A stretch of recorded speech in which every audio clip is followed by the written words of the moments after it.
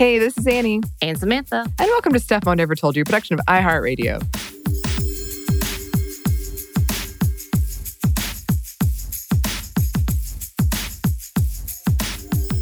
So, listeners, today we are talking about women in cannabis. And because of that, we did want to put a disclaimer at the top, just, content warning, but also there are a lot of conversations happening right now around terminology when it comes to cannabis. A lot of people discussing whether or not we should call it, all of the terms that we have for it, the many, many slang terms that we have for it. And if you want to hear more about that conversation, then you can check out this episode of Say I Did, where we had local Atlantan and friend of ours, Becca Grimm of Dope Girl Zine.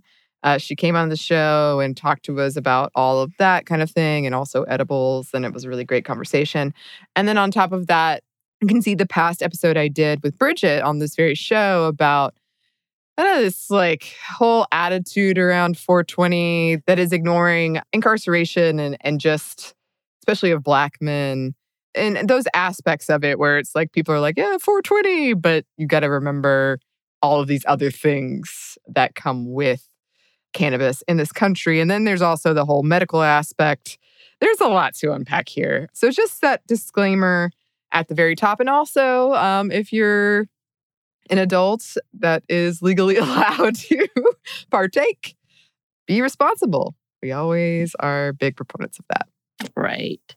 And also, if you don't want your children to listen to this one, go ahead and shut it off. Click, click. Yeah, I mean, it's our usual very educational take, but, right. Just to put that out there. Right. So, in honor of 420, which was yesterday, as I was working on this yesterday, we thought it would be a fitting time for us to look at how attitudes towards the weed industry, marijuana industry, cannabis industry, however you want to call it, is quickly changing and how it may have an impact on women today and possibly even in the future. So, Annie. Yes. I think we've mentioned it before. Mm-hmm. But we have never actually told the story of us and our experience in California, which was my first time going to California when weed has been legal or marijuana has been legal. Obviously, myself, who was in a government job, I was drug screened, so I was very, very cautious. Also, growing up very religious. I did not touch any of those things. They're all kind of foreign to me. And of course, in my mind, I don't know about you, growing up, it was definitely instructed to me about how dangerous it could be. Yep. As well as the fact, we had DARE. Did you have DARE? Oh, yeah. Okay. Yeah. The honor of taking that lion home for the weekend.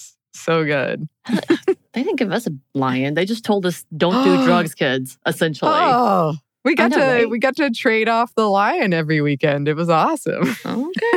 Okay. Well, in honor of that, I thought we might revisit yours and my experience of going to a legal dispensary. Yes. And the thereafter. Yes. Yes. Okay. So just on my end, before we get into this story, which is legendary among our friends. And among our California coworkers, they had a good laugh. Oh, they did. As they should. That's fair. I was trying to think about this when we were working on this episode, and I can't actually remember the first time I smoked weed. I think I did it in college, but I think I did the very presidential thing of I also was very nervous about it. And so I'm pretty sure I really didn't inhale. Legitimately did not, and was pretending that I did. So you're pulling a W. I pulled a W. I'm pretty sure because I don't recall any specific experience. The first time that I remember doing it was in China. And I have very funny stories around that perhaps I'll share one day because it's also was illegal there. And I ran into a police officer. But you in China and police. Yeah, it's quite the tale, I have to say. We bonded. What a troublemaker. I was quite the troublemaker in China. Not intentionally, really, but I also have a very funny story about like the first time I made brownies, pot brownies, with a friend of mine. And then that said friend is somebody who will randomly text me like 4:20, just at 4:20 in the afternoon, she'll text me. Okay. But this story in LA, this is actually what Samantha and I was our last trip before quarantine. Yeah. One of our last trips, yep. Yeah, together. We went to LA for this podcast conference and we did get to meet up and hang out with the LA crew of iHeartMedia. And yeah, we went to a legal dispensary. That was my first time being at a legal dispensary. It was nerve-wracking too. Like just having to process how to do this was a whole thing. And in the way you go in, show your ID, get in the weight room, and then you realize there's another room. Yep. And I wasn't sure what was happening, which ended up having police officers, sitting there, I guess, as security. But it wasn't security guards. They were actual officers within the dispensary. And I remember being really, really nervous, but very excited because, again, it's like I'm living out my college days in my 40s, essentially, late 30s and 40s. And so that's what it felt like. It felt so sneaky and naughty, even though it was legal. Yeah, because you had to go through these like 2 rooms. And I was also very nervous because I don't really have a lot of experience. And so, you get in, we had to go down these stairs into like a basement. They were the police officers. And then you got ushered towards a bud tender. And we all went together because we were like, ah! We sure did. And we clearly didn't know what we were doing. Not at all. And they were very kind. The bud tenders, as they were called, were very kind and like, okay, like, what's your level of tolerance? What are you looking for? Here are things. But we couldn't have said it. Like, we don't know. We couldn't have said anything. Right. And I will say they were very patient. And they were also very obviously aware we were from out of state. Yes. And that we probably came from a very staunch conservative state. And they weren't wrong. I remember our little attendee who checked our IDs and took everything was so sweet about it. I was really appreciative of that because she was like, oh, well, welcome, so kind. And then as we're going down there, it ended up being a dude who was like, okay, this is what this is. And I'm sitting here looking wide-eyed. I'm pretty sure I stuck out like a sore thumb. Like, people were staring at me like, oh yeah, she's never done this before. Yes. And the dude was trying to be so kind and telling us, well, this is what this is the type of weed this is. And it's so technical. And of course, I don't know anything about this. And hearing him going through all these descriptions, I'm like, okay, well, let's do it this way. I don't know for sure. And he was just like, okay, we're going to do this. How much of this do you want? And then also you and I had the complication of like, okay, when are we going to do these? Yeah. Because we were only staying there for a week, which was a lovely vacation. Of course, and I was so excited once again that I was like, we're going to do it immediately. And you're like, Samantha. Yeah. We have to do a panel. Yeah. Stop it. Yeah, well, that was the funny thing about our comrades, our friends in California, because we were telling them about this, and I would say it was half and half, where one person was like, definitely do not do it before your panel. And the other person kind of like, I will say it like almost a troublemaker was like, oh no, definitely do it. I think he was excited to see what would happen if we did it.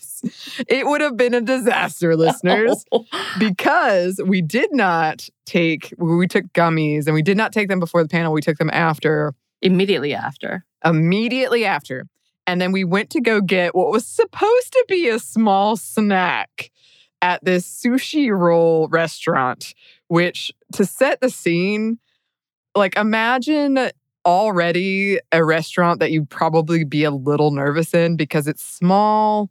Like, you have to order before you sit down, and the chairs are high, and it's like a curved table where you're all facing each other.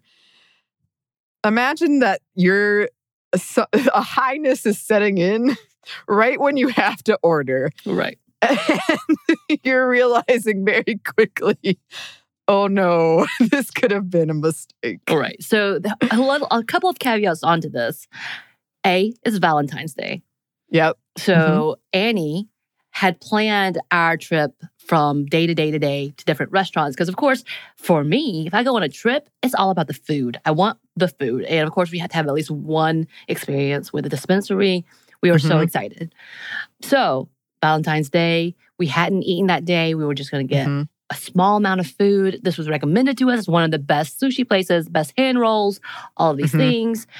We were told by the bud tender that if you are a novice, which I said I was, don't take more than half of these gummies. Yep. And by the way, now that if I were to take them, I know I would only take a third. Like this is the level that it hit me. Yeah. Me forgetting this in my anxiety of just getting on panel, because I have a lot of anxiety in public speaking and I kind of black out essentially when I do these events. Afterwards was to eat a whole gummy, not thinking about it. And because I didn't think about it, I gave you a whole gummy. And then my partner was there and we gave him a whole gummy, which both of us, neither one of us, really do like eat or ingest or do any type of weed on a regular basis. Like typically at all, it would be like once every few months or once a month at most. And that would be like stretching it. So we walk into this restaurant, which is so popular. There's a line and half the people were already outside of that. You have to wait till people leave because the way the hand rolls are made is made on the spot for you and comes out in rounds. And you can eat as many as you want. And then when you're done, you leave in the story. So it's like a diner for sushi. So very limited seating, just at the bar, essentially. We walk in, high stools, trying to do math. Yes. Because we also, we did it because I didn't know what a hand roll was. I thought it was like the single piece, like the sushi piece. And so we were like, yeah, let's get, I think we got way too much. We had 5 apiece. Yeah. And we were about to die on roll 3. Yeah, I thought because I was like frantically realizing the mistake we had made, I thought we were going to have to like beg the waitress to stop bringing us food. And meanwhile, Samantha's trying to keep track. She'd say like triumphantly, like, it's the scallop, and then we have one more of these. And her partner like drops a fork or something, and he drops a roll. He dropped a roll. Hand roll. And you let out a scream. It wasn't a scream, it was a yelp. And because it was such a loud yelp, everybody in the diner stopped, stared at me, and my only response was, that was an overreaction. My bad.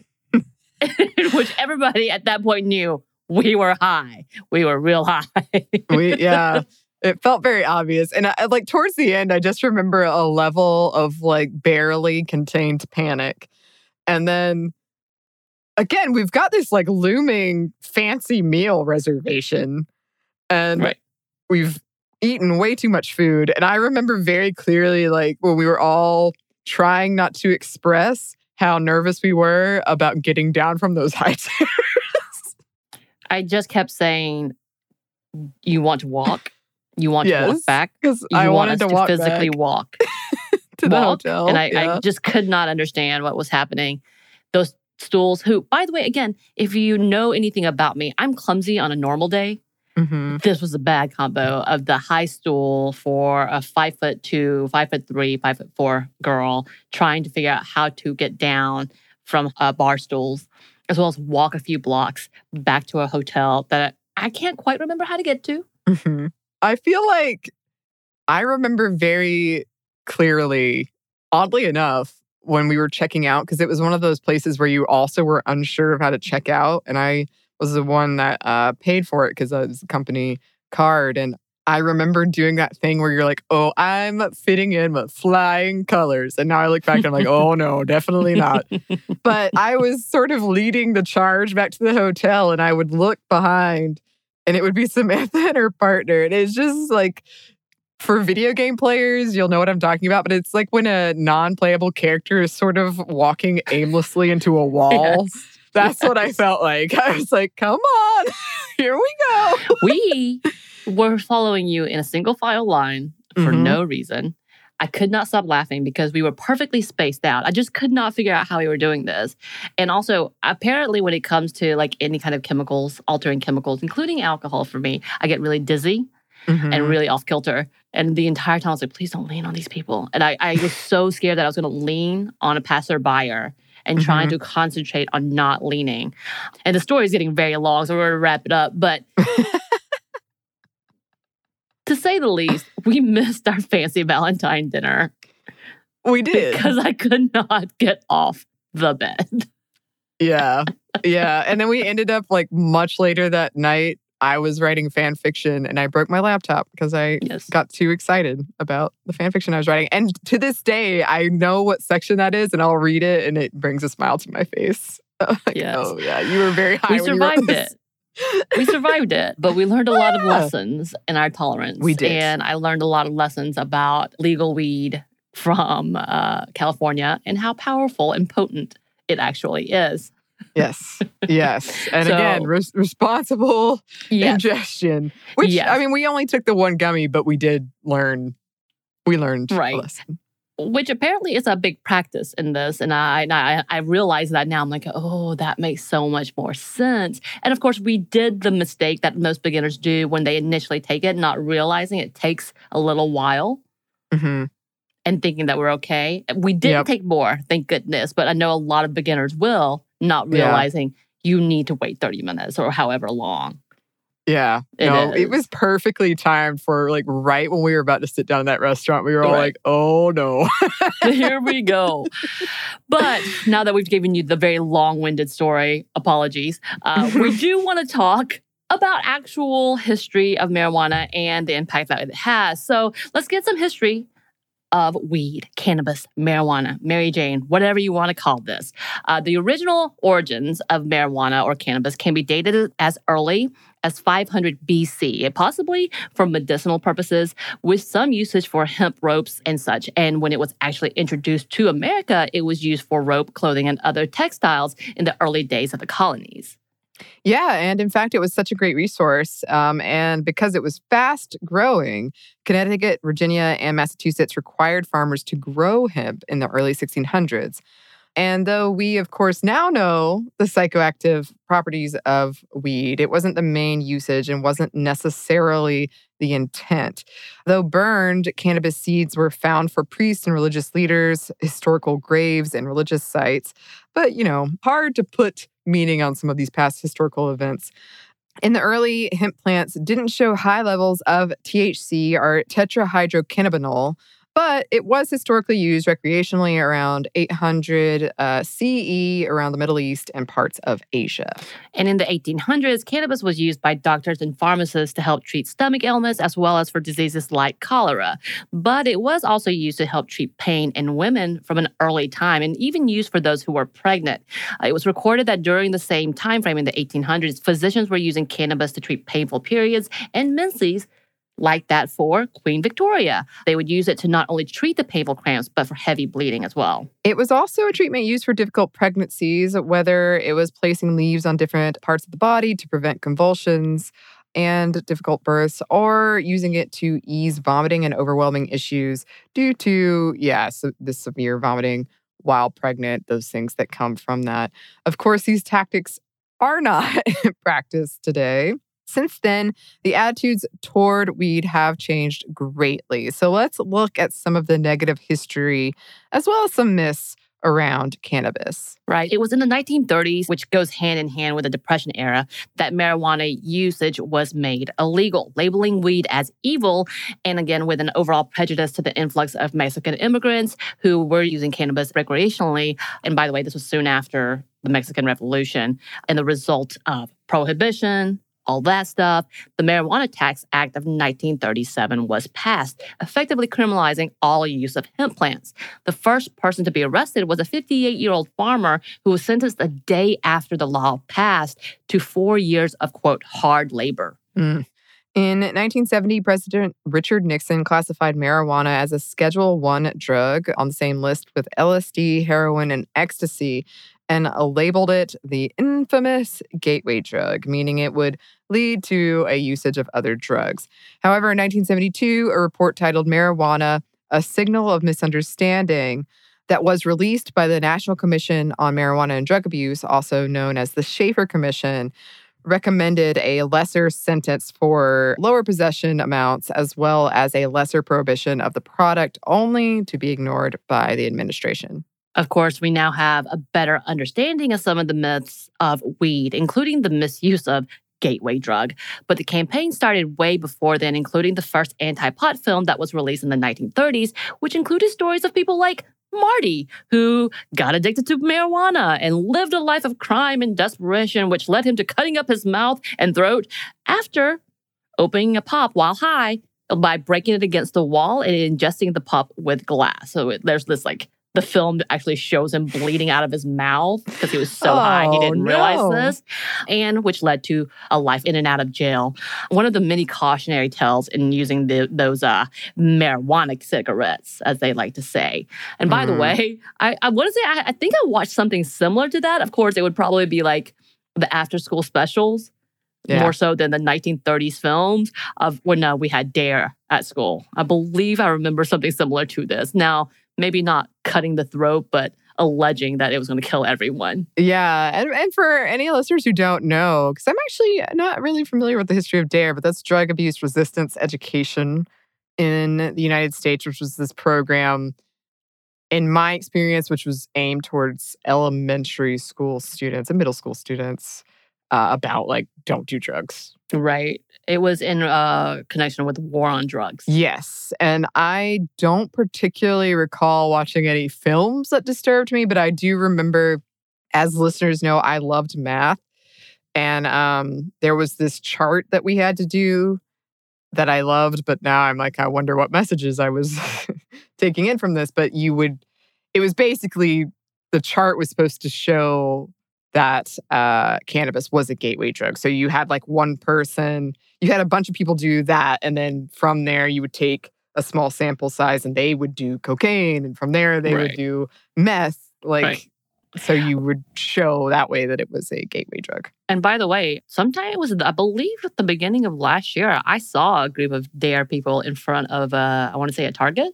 Really? Yeah. I know it's a big nostalgic thing for people of the 90s. Not necessarily the program, but just the merchandise, the shirts and the bag. I have a bag that I didn't buy. I mean, I got it through school, but I still have it. It is nostalgic. Yeah.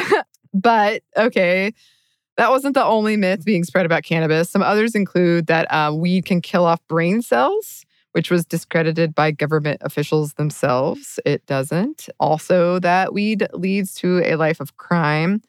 Of course, if it is illegal for you to possess, then yes, but that is committing a crime. But there's no link between violent crime and weed use, just FYI. Yeah, and then there's the movie Reefer Madness, which is what it was in the 1930s, claims that weed would lead to insanity and even homicidal behaviors, which, again, has been disproven. Mm-hmm. And then we can also talk about the fact that, there is a conversation about, is it addictive? Yeah. And yes, it actually is. However, the connotations to addiction to weed is severely different than an opioid. So just kind of put that out there, as well as, can you overdose? Yes, that you can. But again, it's not the same level of overdosing on opioids or even alcohol. There's not too many deaths connected primarily with just ingesting weed. So just to put that out there. But it is a thing.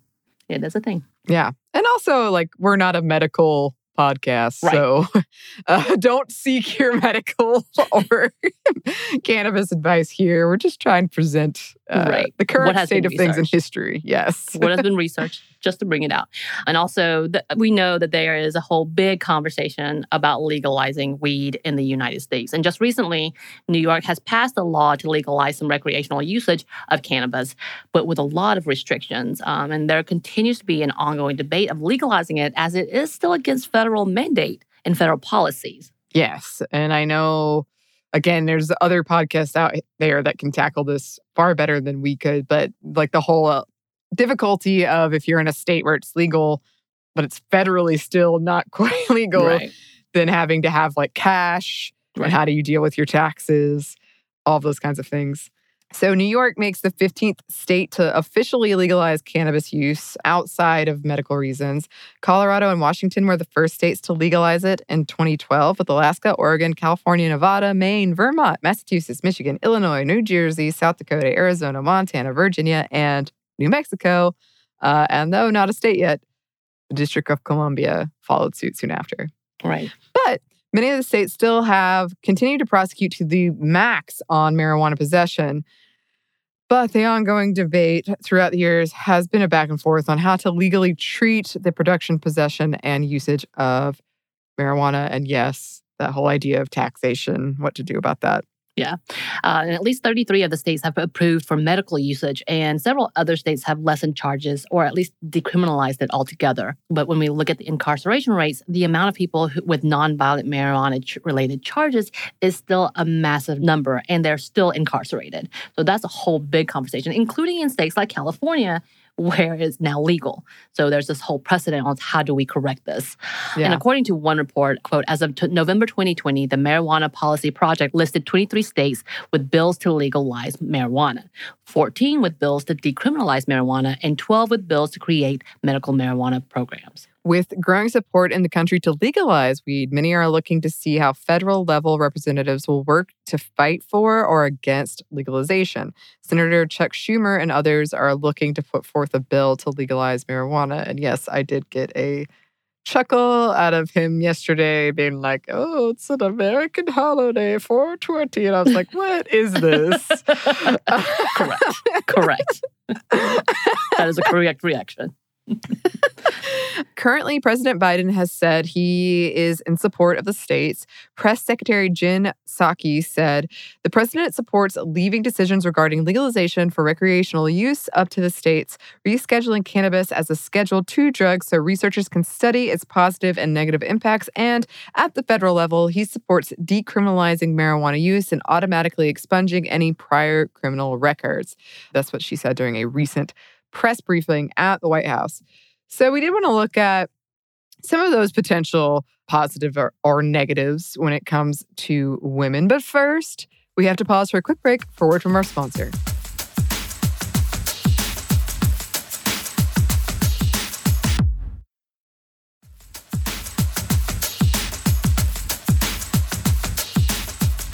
And we're back. Thank you, sponsor.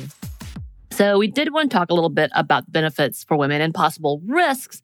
And as we said a little earlier, we are not professionals when it comes to cannabis. And we are not recommending these as practices, and definitely would tell you to talk to a professional and do your research. As we have learned and talked about earlier, we are not the best in following some of these recommendations or realizing what the effects are. So all of this is with the caveat that this is what we are reading off of other people's research and some of the research that has been founded and not necessarily proven because the research is still at the beginning stages and we truly don't understand the whole implication of everything. And of course, we know there's a historical backlog of a lot of things that have happened in the past, but because of the political back and forth, we've not really gotten a true understanding of what is happening. So, again, yes, we want to talk about some of these things. We are not professionals. Don't take this as if we're recommending something to you.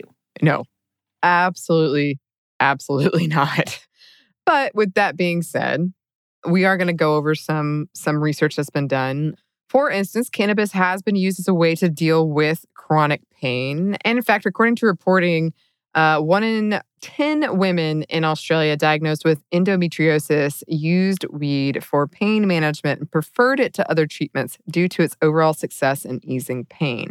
In Hawaii, participants in a 2014 pain management study reported a 64% decrease in pain and even noted that they slept better as well and felt less anxiety. Right. And speaking of anxiety, another added benefit could be the use of cannabis to treat anxiety and depression. According to one study, there were indications that those who use cannabis once a week or less may have some effects similar to an antidepressant due to the release of serotonin. Though not necessarily long-term, it can also help with anxiety. However, it should also be noted that it could also increase risk of anxiety if large doses are taken. Yes, I have felt that. Yes. As we often say over on the podcast Savor, bodies are complicated, more research is needed. So just because some things work for some people, it doesn't necessarily mean it won't work for you. Also, again, there are risks to taking too much, as we were talking about the anxiety, about possible addiction. And again, this addiction looks completely different from other types of drugs. And that's why we can't say it's a Schedule 1 level of drug necessarily, and why there's a debate about whether or not it should even been there in the first place. B, there's a conversation that you can overdose and what that looks like. And it's not a severe reaction necessarily as it is to opiates. We could also talk about synthetic marijuana or synthetic weed, which has been proven is fairly dangerous and can have negative reactions as well. And then there's this whole conversation about what is put in with weed and who you're trusting when you're smoking and or taking part of that. So there's all of those other caveats as well. So there are risks to it that you need to understand. And again, listen to your body, talk to people that you trust, talk to your doctor if that's an option. Do all of those things. Absolutely. And as we said at the beginning, there have been continued benefits for those who have period pains or severe PMS when it comes to cannabis. We did want to showcase some women leaders in the industry as it is becoming more and more of an industry as it's legalized. And it is a fairly new market and business. And because of that, there's conversation for women to come in on a level playing field, allowing women to actually participate and thrive within something that is a fairly new industry. With its booming business, organizations like Women Grow and Women Empowered in Cannabis help organize women to make their place in these new weed businesses, teaching other women, empowering them, and helping them to connect in the industry. So we did want to mention some women making an impact. Right. So we want to start with Sarita Williams, who is a co-founder and chief marketing officer of Estrohaze, which is a media company that offers women of color a space to learn about opportunities and lifestyles of the cannabis industry. She created the company with 2 other women to give more opportunities and networking in a very fast-growing market. And she stated, quote, "There was and still is a real lack of inclusion when it comes to highlighting Black women and other minority women working in front of and behind the scenes in cannabis." She wanted to create an opportunity for women of color to learn more and to build their own generational wealth through an industry that is growing in leaps and bounds, but is still leaving many out of the opportunities. And we need to have this whole conversation of who is targeted when they're taking down businesses, even though it's supposed to be legal. As we said, there's a lot of contingencies on how you can run a business. And when you look at some of the businesses that have been shut down or some of them that have been overly policed, oftentimes you see it as a business that is owned by a person of color. Yes. We also wanted to talk about Mary Pryor, who was diagnosed with Crohn's disease and had endured many trips to the hospital for pain and suffering due to her illness, and was able to change her life through the use of medical marijuana. And it was partly through this she started her journey within the marijuana industry. Pryor moved to California and co-founded Cannaclusive, which, quote, fosters inclusion in the cannabis industry through marketing visuals, consultancy, advocacy, education, and wellness guidance. She fights to make sure that she can give, quote, consumers tangible ways to contribute toward racial equity in the cannabis industry. And though the industry is, fairly new, it's no surprise to see that the standard is still white cis men as the lead, while still othering people of color who are coming into the industry. And I was thinking about this earlier, about some of the problems when it comes to 420, for instance. And when I think about people who recreationally use cannabis, I do think of Seth Rogen, like white, straight white dudes. Right. Pryor is also part of Equity First Initiative, which, quote, harnesses the political power of cannabis organizers who work at the intersection of the cannabis industry, racial equity, and reparative justice, which is so, so important. And we cannot forget this when we're talking about all of this. Right. So we do have some more women we wanted to showcase, but first we have one more quick break for a word from our sponsor.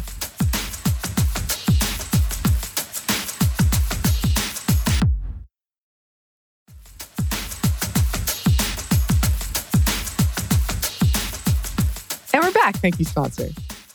And next, we wanted to talk about Bridget Hennessy, who is the VP of Government Relations at Weedmaps, which is a tech company in the weed industry. Hennessy is an expert in marijuana regulation and is now an advocate that, quote, works to ensure the minorities have a seat at the table for a new cannabis economy and seek reparations for those unlawfully imprisoned for drug offenses. And if you can't tell, we're very excited and we want to highlight the women who are actually doing the work. Unfortunately, that's having to do the work that should have been undone a while ago. Let's just be honest.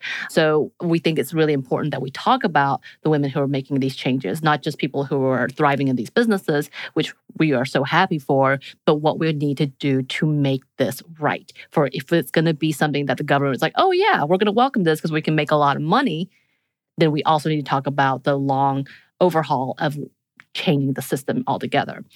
But she has a long list of experiences when it comes to policy change and restructuring. And for her, she said working in one of the biggest tech companies in the weed industry has allowed her to work on a whole new level when it comes to understanding and advocating for those who have been prosecuted and persecuted. Yes. And then finally, we wanted to talk about Wanda James, who is the founder and CEO of Simply Pure, a cannabis dispensary located in Denver, Colorado. She was the first Black owner of a legal dispensary. She not only is an advocate who works to fight for equity within the business, but is a leader within the industry. She is a former lieutenant of the United States Navy. She also was on the National Finance Committee under President Obama. Not only is she a small business owner, but she is a managing partner with the Cannabis Global Initiative, which works to assist political and strategic positioning to decriminalize and regulate within the cannabis industry. Right. And as we said before, it's really important that we look at the overall system and how it has been an oppression when it comes to who they have incarcerated, who's still incarcerated for these nonviolent offenses. And according to the ACLU, from 2001 to 2010, Black and white cannabis users between ages 18 and 25 were about the same rate. But within this time period, Black users were on average 3.73 times more likely to be arrested for these charges and still arrested. As in fact, Wanda James, her brother had been arrested for marijuana-related charges and was in prison for 10 years. That is such an absurd amount of time, and being in prison in general at all. And the fact of the matter is, people are profiting off of it. And again, when we look at the lead, who's taking the money, who's getting that money, it typically is made up of men, white men. And so we want to talk about why this is happening. And as in fact, yesterday, which was 420, Ben and Jerry put out their, I don't know if you saw their sign. They had a sign in front of the Capitol talking about the fact that we need to overhaul the system. And Ben has been an advocate about we can't celebrate 420 without acknowledging the reparations that need to be made at this time. And I think it's really important that we have this bigger conversation as we look at who is working to fight, because a majority of the people who are advocating are women that I have seen that are at the forefront, ready to fight for their sons, their brothers, their husbands, whomever it may be, the men in their lives, the men in their communities. And it is a constant battle. And it has been for years, because just like many of the ridiculous charges, nonviolent charges that we've talked about, this is not restoration. Nothing about this is restoration. This is all punitive, and that in itself is a crime. Personal opinion, I know. No, yeah, that's essentially, we talked about that in our 420 episode that Bridget and I did. And I think that's so important, because it does get kind of this like almost kitschy, funny, like, oh, 420, but you have to keep in mind, if you're partaking in that, what that means and what it has meant. In 2010, 52% of all drug-related arrests were for marijuana, which, I don't know. It is odd to me that it's one of those things where it's like, obviously, be responsible and no pressure at all. But I feel like it's sort of a rite of passage, or a lot of people just sort of try it. And maybe that's it. Maybe it's the one time. But 52% of all drug related, that's a lot. That's a high number. And I find it really absurd when you look at the origins of what it was used for and why it was grown, as well as the fact that it was part of the U.S. economy, the beginning of the colonies, and how they survived. And we talk about, again, the profiteering. And there's back and forth arguments about losing money, whether they lost money because it's not as well regulated or whatnot. There's this whole back and forth of who's regulating it and how it's being bought. Because there's a couple of states where you're allowed to have it and use it, but you're not allowed to sell it or buy it. So it's kind of like, how does that work? As well as for many places in Colorado, they saw a boom in their economy because of the level of businesses growing and the level of purchasing. So it was actually a great thing for them. But there's no real narrative to say it's one or the other. Yeah. Which is kind of surprising to me. I would have thought it would, but you have examples of both. And again, it could absolutely be about who is advocating for it, who's doing it in a way they're being supported by their government, and who's being held back. Again, very political. It is very political, and it has been. With all of that being said, listeners, we would, as always, love to hear from you. If you're from a state where it's legal, tell us what it's like. Also, other countries, please tell us what it is in where you are. And if you have any people you feel like we should have spotlighted and we didn't, send those to us as well. You can email us. Our email is stuffmediamomstuff@iheartmedia.com.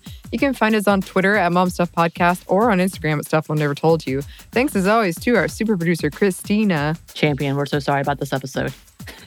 Yes. And thanks to you for listening. Stuff Mom Never Told You is a production of iHeartRadio. For more podcasts from iHeartRadio, visit the iHeartRadio app, Apple Podcasts, or wherever you listen to your favorite shows.